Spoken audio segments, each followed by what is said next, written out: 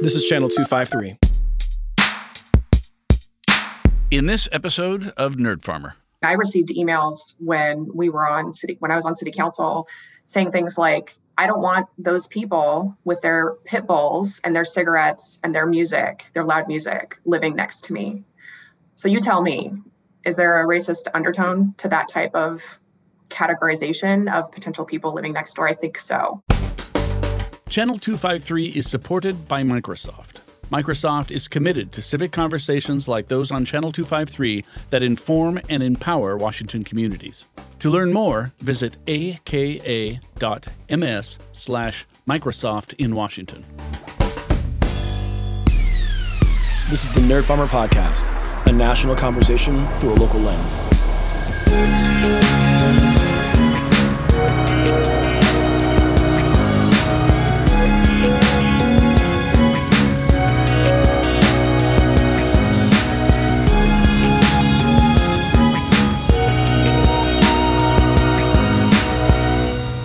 Welcome to the Nerd Farmer Podcast, brought to you by our friends at Microsoft. My name is Nate, and I'm your host, an American teacher abroad. Today is a continuation of last week's episode with Joe Tovar about housing in Washington State, and I brought on our guest today, Jessica Bateman. She's a representative from the 22nd District in the state legislature, and she's going to talk us through the legislation that is pending in Washington State and why it's so essential and should be passed. So, Representative Bateman, welcome to the show. Good morning. Welcome. Thank you so much for having me. Yeah, thanks for making the time. My listeners may not know of you because they're mainly in the 27th and 29th, although they're also in the Philippines and Romania, I found out recently, which is awesome. That's great. So what is the geographical footprint of your district? Yeah, so I get to represent the mighty 22nd Legislative District, which encompasses Olympia, Lacey, and Tumwater. This is my second year in office in the legislature, and prior to serving here, I served as an Olympia City Council person for 5 years and also as a planning commissioner for the City of Olympia for 3 years. Awesome. A planning commissioner. So you have expertise on this, unlike some folks in local governments. So I'm wondering, could you lay out what you understand as like your general philosophy of housing? Like, what do you, as somebody who's worked in planning, who's worked in local government, now state government, what is your view of like what the housing policy, of what a good housing policy looks like? Sure. Well, I would say first that good housing policy is steeped in the experience of the people that we serve and thinking really holistically about what housing needs are in our communities. Having served on the Planning Commission and on City Council, I'm well versed with how we go about the planning process for our cities. I think currently in the environment that we're in, we need to be thinking very proactively and be really understanding the urgency that we're in because so many of our constituents are experiencing being cost burdened in how much they pay for their rent and also with how expensive home prices are. It's not sustainable. And the way that we have historically dealt with zoning and what that means is what can be built and where all happens at the local level. So your local city councils are the jurisdictions that make those decisions. We have hundreds of cities in Washington state, and they're all doing their own decisions about what gets to be built and where, what type of housing, whether that's a duplex or a tiny house or a single family residential detached. And historically, they've set aside the majority of the residential land use area for just one type of housing. I think in 2022, we should be evolving and adapting to the needs of our state. We are 250,000 homes behind, according to the 2020 Up for Growth report. And the way that we zone as a state, I think we should be thinking about it from a system-wide perspective. So how can we ensure that we're allowing for diverse housing choices across the state and not leaving that to individual cities to be making those decisions on an individual basis? That's really well said, and I agree with a lot of it. I almost want to take a moment and kind of work through the levels of government and see kind of what you think is the legitimate authority and how folks are doing and performing in that role. And so you kind of talked about what you view of the state's power, and that makes me nod my head a lot. And you talked a little bit about city government. We'll come back to that. I just wonder, can we talk a bit about the national government and their role in housing policy? Sure. In my classroom, so here in Abu Dhabi, I teach AP U.S. government politics, geography, and comparative politics. We're like literally doing our unit on federalism right now. Like we're starting it tomorrow.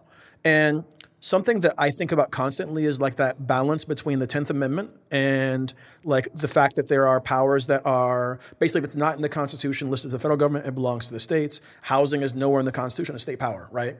But at the same time, there's a federal role for housing for sure. And the federal government has the sole ability with the money printing device and all the federal agencies to create economies of scale to like shift housing policy on a large basis. Okay, nerd. Mm-hmm. With that said, I wonder, A, what do you think is the ideal role for the federal government housing policy?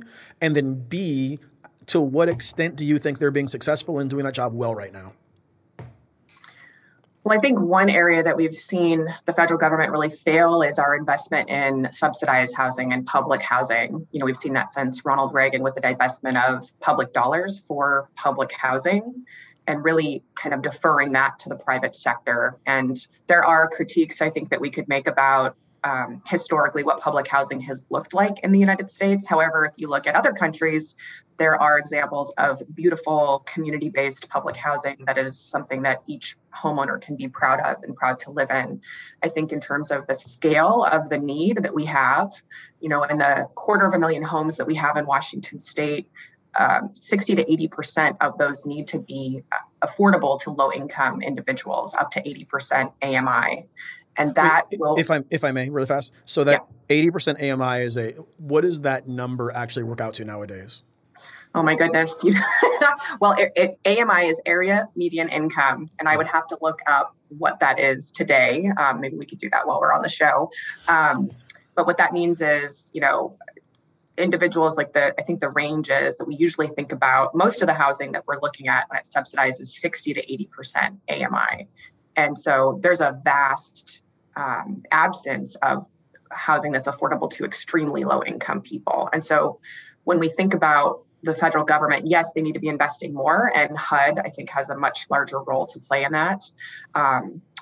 We've also seen the Biden administration create incentives for cities to end exclusionary zoning, so connecting the federal dollars that they get to ending exclusionary zoning. I think it would be really difficult for the federal government to tell the whole country that you can no longer have only single-family residential zoning. I mean, just with how big of a battle it is at the state level. Think about the politics of the country. And I'm sure we'll get into this later, but where we live and that personal connection that we have gets very, very personal for people. So I'm not sure if we could see the federal government take on a very aggressive or strong role, but for sure with tying investments to cities and what the money that they get, I think that one of the challenges that we've experienced in Washington State, you know, in our Growth Management Act, it says cities have to plan for future growth, and they've had to do that for decades. And we're not seeing that actually come to fruition. And there's no accountability mechanism for actually holding cities accountable if they don't achieve those goals. Yeah. We'll get back to cities in a moment. So, okay. Two things. You said the term exclusionary zoning, and that's a term that gets thrown around in conversations, like in the super wonky, like online, like civics nerd sphere. That's a well-uttered term, but like other folks listen to the show. So what's exclusionary zoning mean? Exclusionary zoning means when it's the zoning that only allows for single-family residential homes. And so when you have a city like Seattle that reserves 70% of its residential land use area, which means areas where homes can be built, to only single-family residential homes, not allowing for duplexes, triplexes, fourplexes, sixplexes, let alone apartments or ADUs, what that ends up doing when you have a median home price in Seattle of $850,000, it excludes people that cannot afford a home for that price. You're excluding people, you're excluding the opportunities in those amenity-rich areas, sidewalks, schools, parks. You know, we know that So much of your life is determined by the zip code that you live in, the neighborhood that you live in, lifetime income earning potential, educational attainment, even health.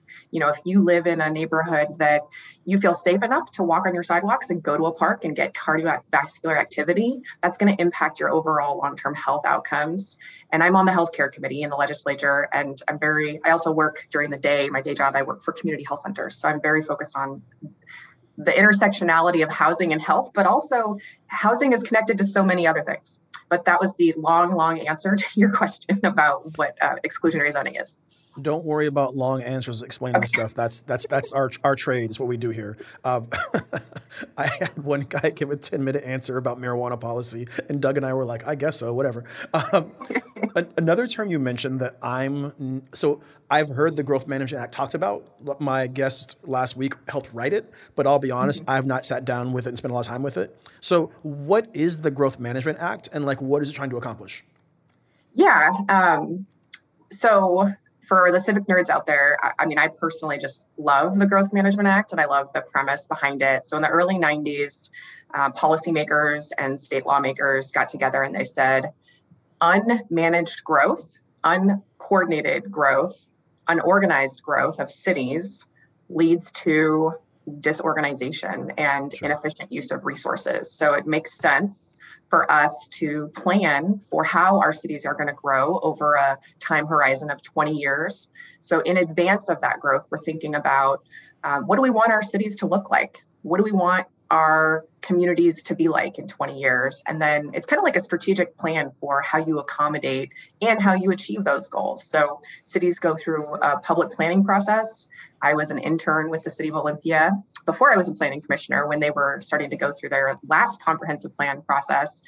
It can get pretty wonky with city planners. I think public engagement is something that communications experts can do a little bit better than the planning people. But at its basic level, it's just envisioning what we want our community to look like over the next 20 years. And then it's passed, and city councils then create policies to actually achieve those goals. So do you believe that the Growth Management Act has been successful in tamping down sprawl in the state? I think that it's been successful in a lot of ways. I think that any policy, we can't predict everything. We also have to adapt to the changing times, the new realities that we have. In the early 90s, climate change was not the same. They knew about it and were aware of it, but it was not the same threat that we're feeling now with the reality of our experience, breathing in the smoke from wildfires, seeing flooding and storm events. The housing crisis was nothing like it is today in the early 1990s. People in the legislature can get kind of defensive about opening up the GMA and making changes to it because there are folks that want to make changes, I would say, that go in the wrong direction and maybe increase sprawl, especially environmentalists. But in terms of us achieving our housing goals, I don't think that it was super successful. Okay. So I started off by asking what you thought was the legitimate role of the federal government in housing policy. And you mentioned public housing and then also money that's given to states and passed on to local municipalities. The other element where I think about federal involvement in housing has to do with preventing discrimination in housing. Fair housing. And I can't help but think about housing discrimination and then think about some of the local concerns that are being expressed about middle housing. And so if folks didn't listen to the last episode, can you just talk really fast about what middle housing is and what you're trying to do in the state legislature to provide more of it in the region? Yeah. So when you think about homes, a single family home is the home that most of us associate with a residential neighborhood.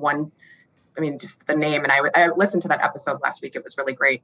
I would argue that single family is a term that we shouldn't be using anymore because culturally, a lot of folks live multi-generationally in a household. And I think that's great. And actually, the City of Olympia now calls their that zoning low density residential, which I think is much more appropriate. But when we think about that home that you would think of in a neighborhood to apartments, middle housing is everything in between. So it could be a duplex, a row house, cottage housing, triplex, fourplex, or a tiny house. So it's everything in that middle range of types of housing for people. So I'll bring it back to discrimination in a moment, but what in Okay. particular is the legislature trying to do to increase the amount of middle housing that's available in Washington State? Yes. So what we're trying to do is we're trying to establish a floor of different housing choices that are legal across the state. We're essentially trying to say to cities, in my current bill, within a half a mile of a major transit stop, which is defined as a bus stop every 15 minutes, you cannot ban up to a sixplex, and you cannot create any minimum parking requirements. So within a half a mile, a person could build a duplex, a triplex, a fourplex, or up to a sixplex, and cities can't make it illegal to build those things. And they can also not require a minimum parking requirement. Parking requirements actually create a significant cost that then get passed on to the person renting or buying. Also, we want to have people taking multimodal transportation, and that happens more close to transit than not. And in fact, multimodal transportation is predicated on density. And in addition to that, within a half a mile, with cities that are 10,000 to 20,000, it would allow for the creation of up to a duplex on any single family residential lot that's currently zoned for that. And then with cities that are 20,000 and above, you would be allowed to build up to a fourplex. So it's not eliminating single family zoning. You could still build a single family home on any of those lots. What it's saying is it's lifting the bans that are in place in the vast majority of cities on these diverse, modest home choices. So we can have a modest upzone that is diffuse across the entire state. What we've seen is some cities do change their zoning. Usually they do it in specific geographic areas within the city. And when they do that, that one area then tries to absorb all of the growth in that area. And you see those prices increase significantly. And so what this is a statewide approach. Let's have this growth absorbed in a diffuse fashion across the state. And that's just the floor. Cities could then, hopefully, in larger cities and more urban metro cities like Tacoma, which is the third largest city in the state, actually create zoning that's higher than that if they want to, hopefully. But this is just to establish a floor. California and Oregon have already made these changes or similar changes, making these state level changes versus local city and municipalities. Yeah, so, and that's a point I wanted to make. I'm glad you brought it up, because so many people are responding to this policy like, oh, this is so unprecedented, so unreasonable. It's going to shift and dramatically change the landscape of housing in our region and community. We can't make this change. But like, this change has already gone through in California and in Oregon and in Massachusetts. So if I may, before we go to break really fast, what has been the result of this legislation or similar policies being passed along the West Coast? Well, in Oregon, they passed theirs, I believe, in 2019, and it just went into effect because there was a timeline of implementation. So we haven't seen the results of that yet. And California goes into effect, I believe, actually in January of this year. So we don't have data on what those achievements have actually been. And that's actually one of the arguments from the Association of Washington Cities is places that have actually done this haven't seen new housing creation, so we shouldn't do it because it doesn't actually work when they do it.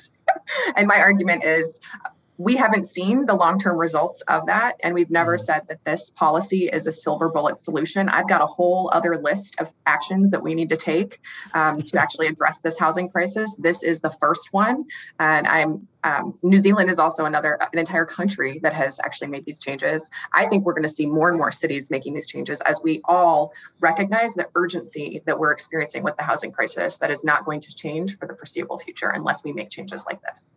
Here. So we'll take a break here. And when we come back, I want to talk through the various opposition this bill is facing, and then we can kind of talk through why all that opposition is trash. Okay. So we'll be back. Hello, I'm Eric Hanberg, host of the Channel 253 podcast, Citizen Tacoma. This episode of Channel 253 is sponsored by Microsoft. You may know Microsoft for the software on your desktop. But did you know that Microsoft is also committed to addressing the lack of affordable housing in our region? With rapid growth in the Puget Sound, Microsoft understands that our community needs to build more housing that is affordable for people who work here, particularly low and middle income households. Microsoft has helped to create or preserve more than 8,000 housing units by working with community partners like the Washington State Housing Finance Commission, the Evergreen Impact Housing Fund, and the King County Housing Authority. They have awarded grants to individual housing projects and provided financing to accelerate housing development. Together, these investments will deliver more low and middle income housing to our region and attract affordable housing opportunities in the future. Because everyone in our community, regardless of income level, should have a place they can afford to call home. To learn more about Microsoft's work in this area, visit aka.ms/Microsoft in Washington. My thanks to Microsoft for their support of Channel 253.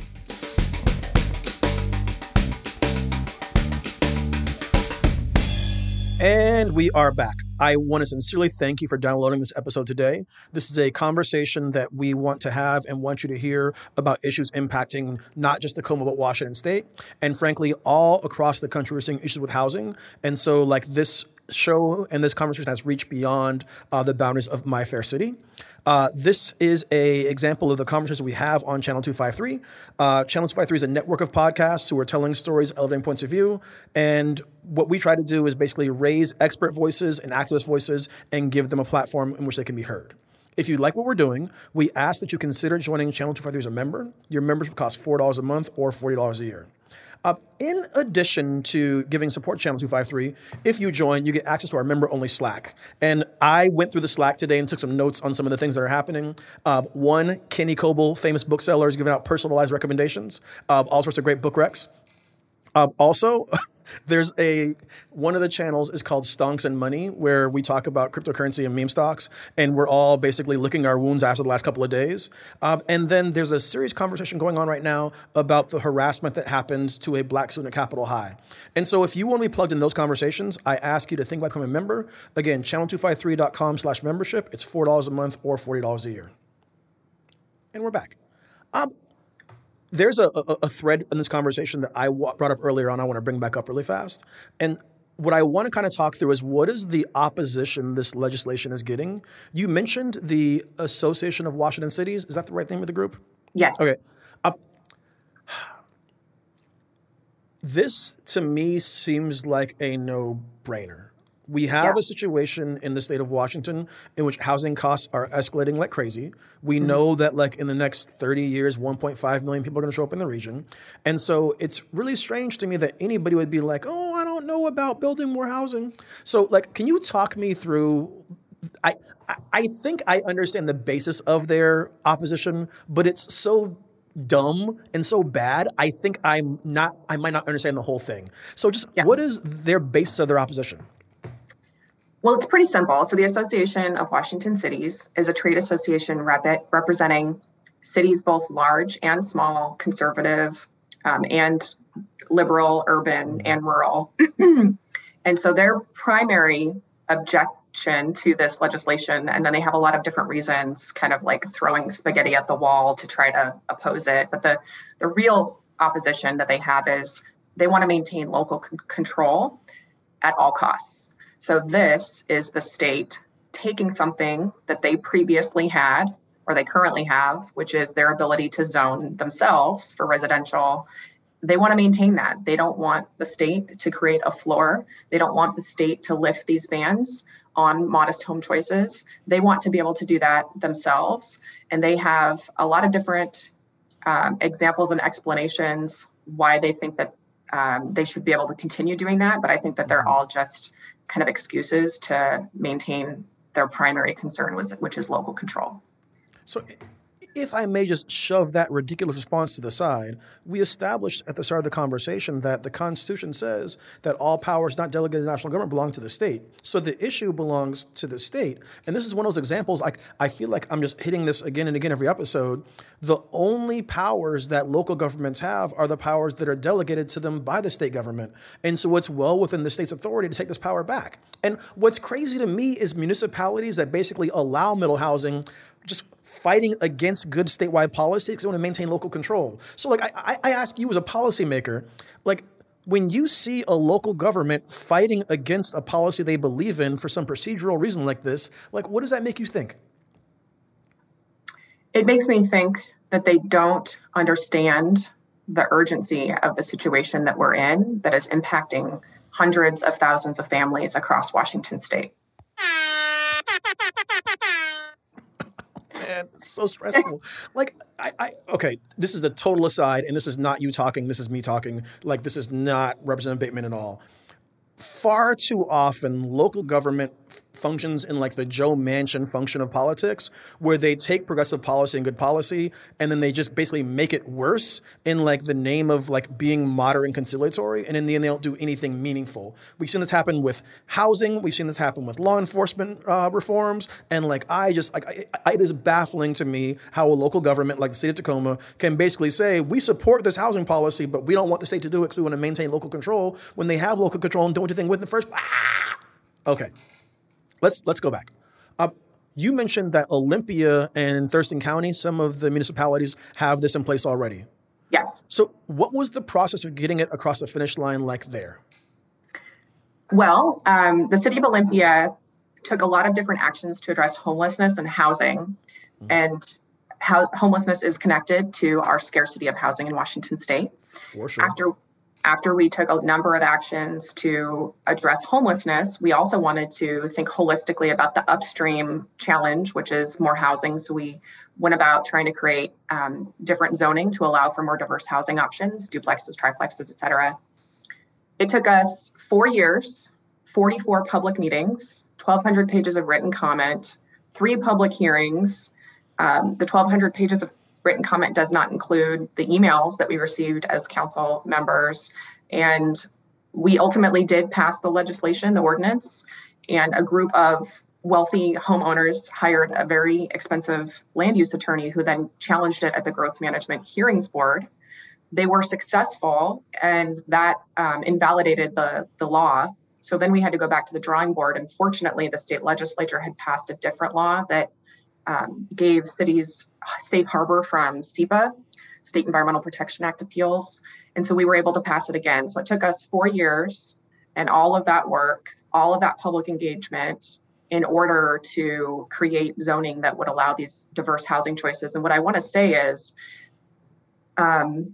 we know as a city in Olympia how much housing we would need to create over a 20-year horizon based on our comprehensive plan and the numbers, which is 13,000 homes. And the zoning changes that we made would have created about 1,000 if every single property owner would take advantage of the change, which will not happen. So 1/13th, and it took all of that time, effort, and energy because of how controversial it was. And one of the arguments that I make when I talk about the reason why we need to address this at the state level is because not every city council is going to go through all that and end up making those decisions, which is in the best interest of our future and the best interest of equity and our community's well-being and health. And so that's the personal experience of Olympia. What is the cost of delay? So like, let's imagine a situation where we have the same thing happening at the state level and we kick the can down the road 4 years on building more housing and building more dense communities. What is the cost of that for our region? I mean, there's a whole bunch of costs. There's the cost to individuals that are rent burdened, cost burdened currently, families that are delaying, like my little sister who's 26 and is a pediatric nurse and would love to have a child and start a family and can't find a home in the Puget Sound region close to home. So she's delaying starting her own family in that next chapter of her life. Building equity in homes, intergenerational wealth building, homelessness. If we were to pass this legislative session, we could get started on the policy changes that need to happen before the implementation. So we're ready to go. In addition to that, anytime you make these changes, if this, as the bill is written right now, would be implemented in 2 years. So in 2 years, these bans would be lifted. But then you have to add another 3 years for the time that it takes to construct, get permits, go through all that. Sure. So we're looking at 5 years minimum today as it stands. We don't have time to wait on this. We're already so far behind that 250,000 homes. Every year we fall further and further behind. And you've seen what that actually results in, which is median home prices going up significantly across the state of Washington. Home ownership for first-time homebuyers is only affordable in 7 counties in Washington state, and they're all on the east side of the mountains. We know over the next 20 years, 80% of the growth in population that occurs in Washington state will happen in cities. young people, millennials and younger, I don't even know what they're called now. They want to live near amenities within a quarter mile of, being able to go to their local restaurant, their local bar, go to the movies. That's where we're seeing the growth happen. And also coincidentally, it's where we're seeing some of the places where such steep opposition to these changes. She didn't mean it, Gen Z kids. She didn't mean it. By the way, they're Gen Z kids.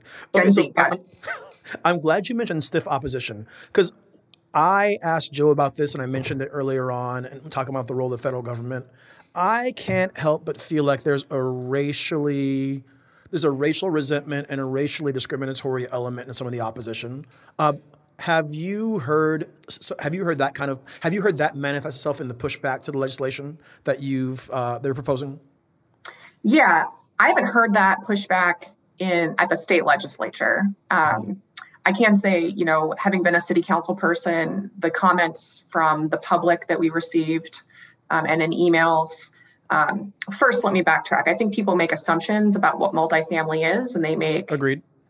Stereotypes and assumptions. And I think there are racist undertones to that. Also, for my personal experience, I received emails when I was on city council saying things like, I don't want those people with their pit bulls and their cigarettes and their loud music living next to me. So you tell me, is there a racist undertone to that type of categorization of potential people living next door? I think so. I think that we all benefit when we have diverse communities. I think our entire community benefits when everyone has access to a stable and secure home. I think that we all benefit when people are healthy, when they're not afraid that they're going to be evicted because there could be a $200 a month rent increase. Mm-hmm. I think that we're all better off when we can have intergenerational families living together if, that's what they want to do. I think it's understandable for people to be defensive over their home and what their community looks like. I think that's a natural, inherent thing that people experience. And as elected officials, both at the state level and at the local level, we're responsible for planning for future population growth and where those folks are going to live. We don't have a choice. That's my responsibility. I took an oath to do that. And we know that times are changing. When I look out and I see a state where it's unaffordable for the vast majority of my constituents to be able to purchase a home or even rent, that is not something that I'm willing to stand by and say the current status quo is working, because clearly it's not. And so we need to think, we need to adapt, and we need to change our practices to reflect the urgency. The response needs to be commensurate with the problem and the scale of problem. This is establishing a floor. It's a modest upzone across the state to ensure that we're going to have a diffuse population, that we can have a diffuse absorption of our population growth across the state, just as a bare minimum. And like I said before, cities could also adapt, and they could also have their own communities that have higher densities in certain areas. All of this seems so common sense to me. I imagine this is pretty popular in the legislature. So how many co-sponsors do you have for this legislation?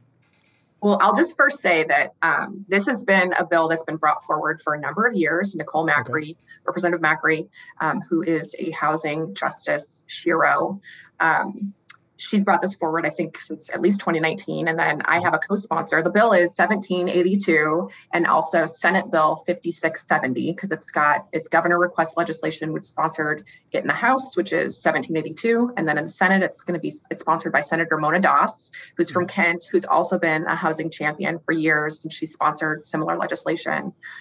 In the House, we actually got 28 co-sponsors, which represents half of the Democratic caucus. That's a watershed. That's significant. We haven't seen that much support for this type of legislation. And I think what that reflects is my colleagues see the impact on their constituents near and far in communities all across the state. That's representatives from Spokane all the way down to Vancouver, all the way up to Bellingham. So I think Joe said last week that it was 33% of the House, but it's half the Democratic caucus. So that's significant. Yeah. So I have my head now around the wrong-headed reason that cities oppose the legislation. I'm wondering, and so despite all of my hot takes, I've still clung on to a few conservative listeners. What is there Republican support for the legislation? Let's start with that. Well, I do have a Republican co-sponsor in my bill, Representative Farkas, who's been very, very passionate about housing. And I think what you'll see is with Republicans, the mantra of local control really resonates with them ideologically. So some of them are going to be predisposed to supporting that argument. I do think we'll see more Republicans get on board, especially hopefully as this moves out of the local government committee and gets to the floor of the House. I'm looking forward to seeing some of my fellow Republicans vote in support of it. Well, and if I can, like, remaining conservative listeners who've made it through all this, like, can I just lay out for you really fast that, like, you all have this belief in local control, but also these restrictions that cities are putting on individual homeowners and property owners are a violation of the property rights and individual liberty of those people. And so really, like, if you're consider yourself a libertarian or a small government person, like, the local governments in cities are telling people what they can't do with their property, when in actuality, a property owner should not be forbidden from building a duplex if a duplex is reasonable in the community. And that's what many local governments are doing, and forbidding people to do that. So there's a libertarian argument for this. The government is artificially suppressing the supply of housing. And if I was going to make the libertarian argument, I would say that with this law, you'd be able to change. You would be able to respond to the market demand for housing by creating and building the type of housing that you would like to. It removes that restriction and gives you the freedom to do that with your own personal property. Y'all hear that? She said freedom. We know y'all love freedom. If I can add one more element, I find that whenever we get into housing conversations, folks who are of like the builder class constantly talk and chirp on about like how we need to build more housing, but there's too much regulation in the way. Like, this is another example of removing the regulation you're always chirping about. Mm-hmm. Speaking of, I know it is not a part of this bill, but sometimes those talking points that conservatives traffic in embed themselves into the discourse, whether they have like veracity or not. Can you walk me through briefly the role that like restriction, why is it so difficult to build housing, period? Like, besides the fact that like to build housing, you need $400,000 and land, like why is it so difficult to build housing on the West Coast, period? I mean, did you listen to the Ezra Klein podcast about how blue cities are destroying housing? I did, actually, yes. Well, we have one thing that I think that we're guilty of is we add regulation upon regulation without considering the cumulative impact of what that does. Sure.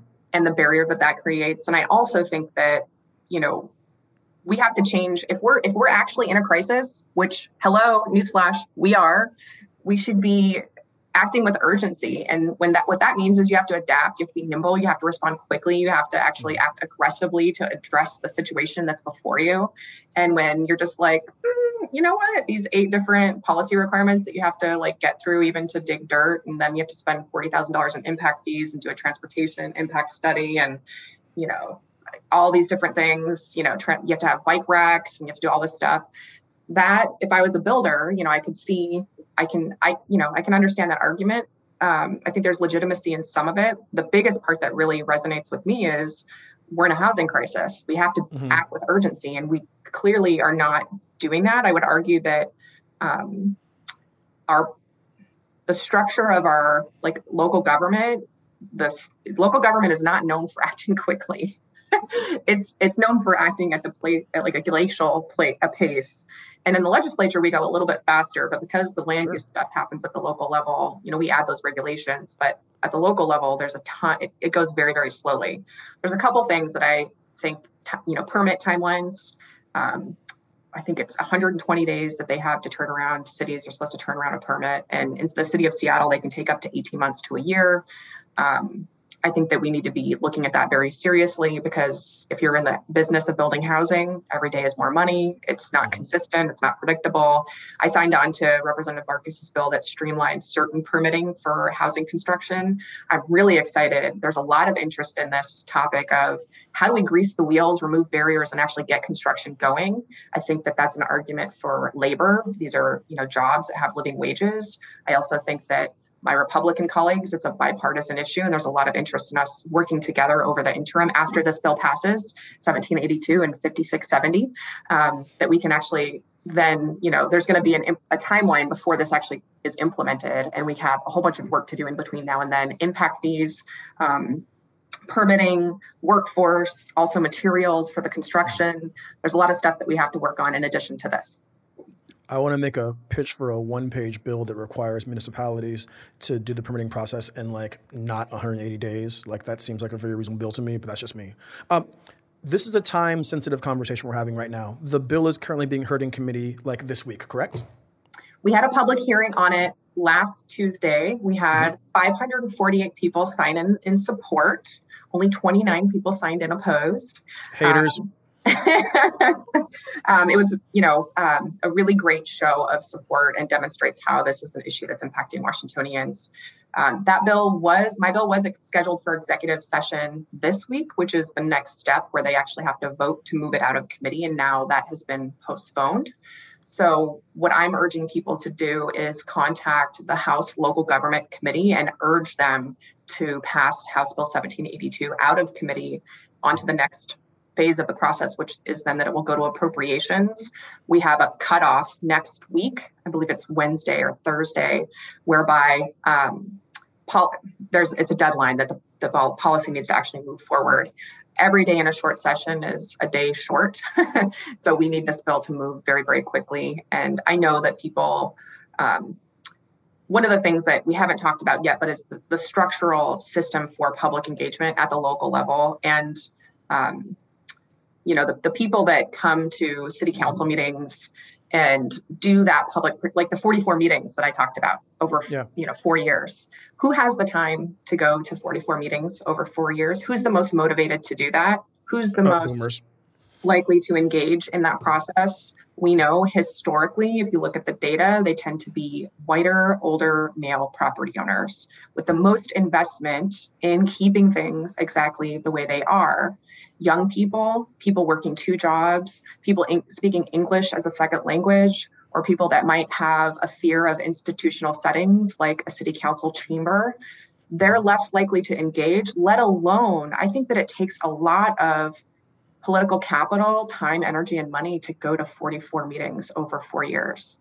I don't think that system is infused with equity or inclusion for average working families and middle income people, let alone low income people, mobility issues, all those things. That's another reason why we need to address this at the state level. We have virtual hearings now. That's why we had so many people sign up to testify. And I think that this is a great opportunity for us just to establish a floor, a modest upzone across the state, and then we can tackle all these other issues beyond this. Yeah. Shouts to past show guest Derek Young, who testified in a personal capacity against the wishes of local folks in the area. There was one thing I wanted to pin that you said just now. You said if people support the legislation, they should reach out to the committee. So do you mean the committee chair? And if so, who's the committee chair? The chair of the local government committee is Representative Jerry Paulette. I believe he represents the 46th district, which is North Seattle. You can email him at that's with a G, Paulette at leg.wa.gov.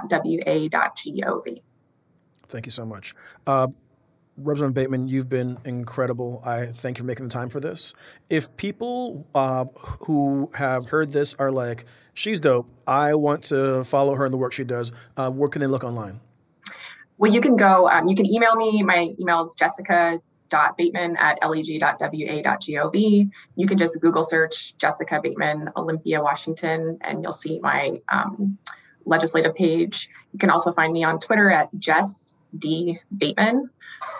That's my handle, I think is what it's called. I just started using Twitter, seriously because of this particular bill. It's motivated me to really engage with people.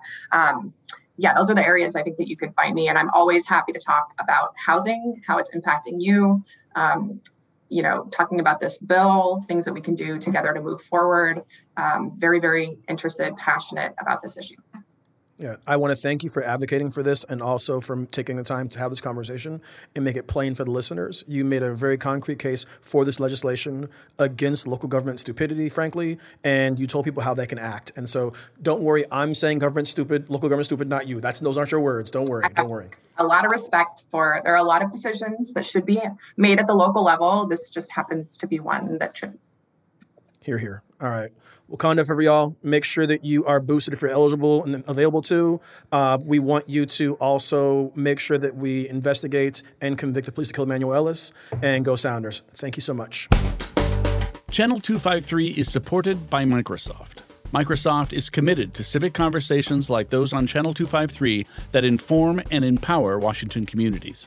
To learn more, visit aka.ms/Microsoft in Washington.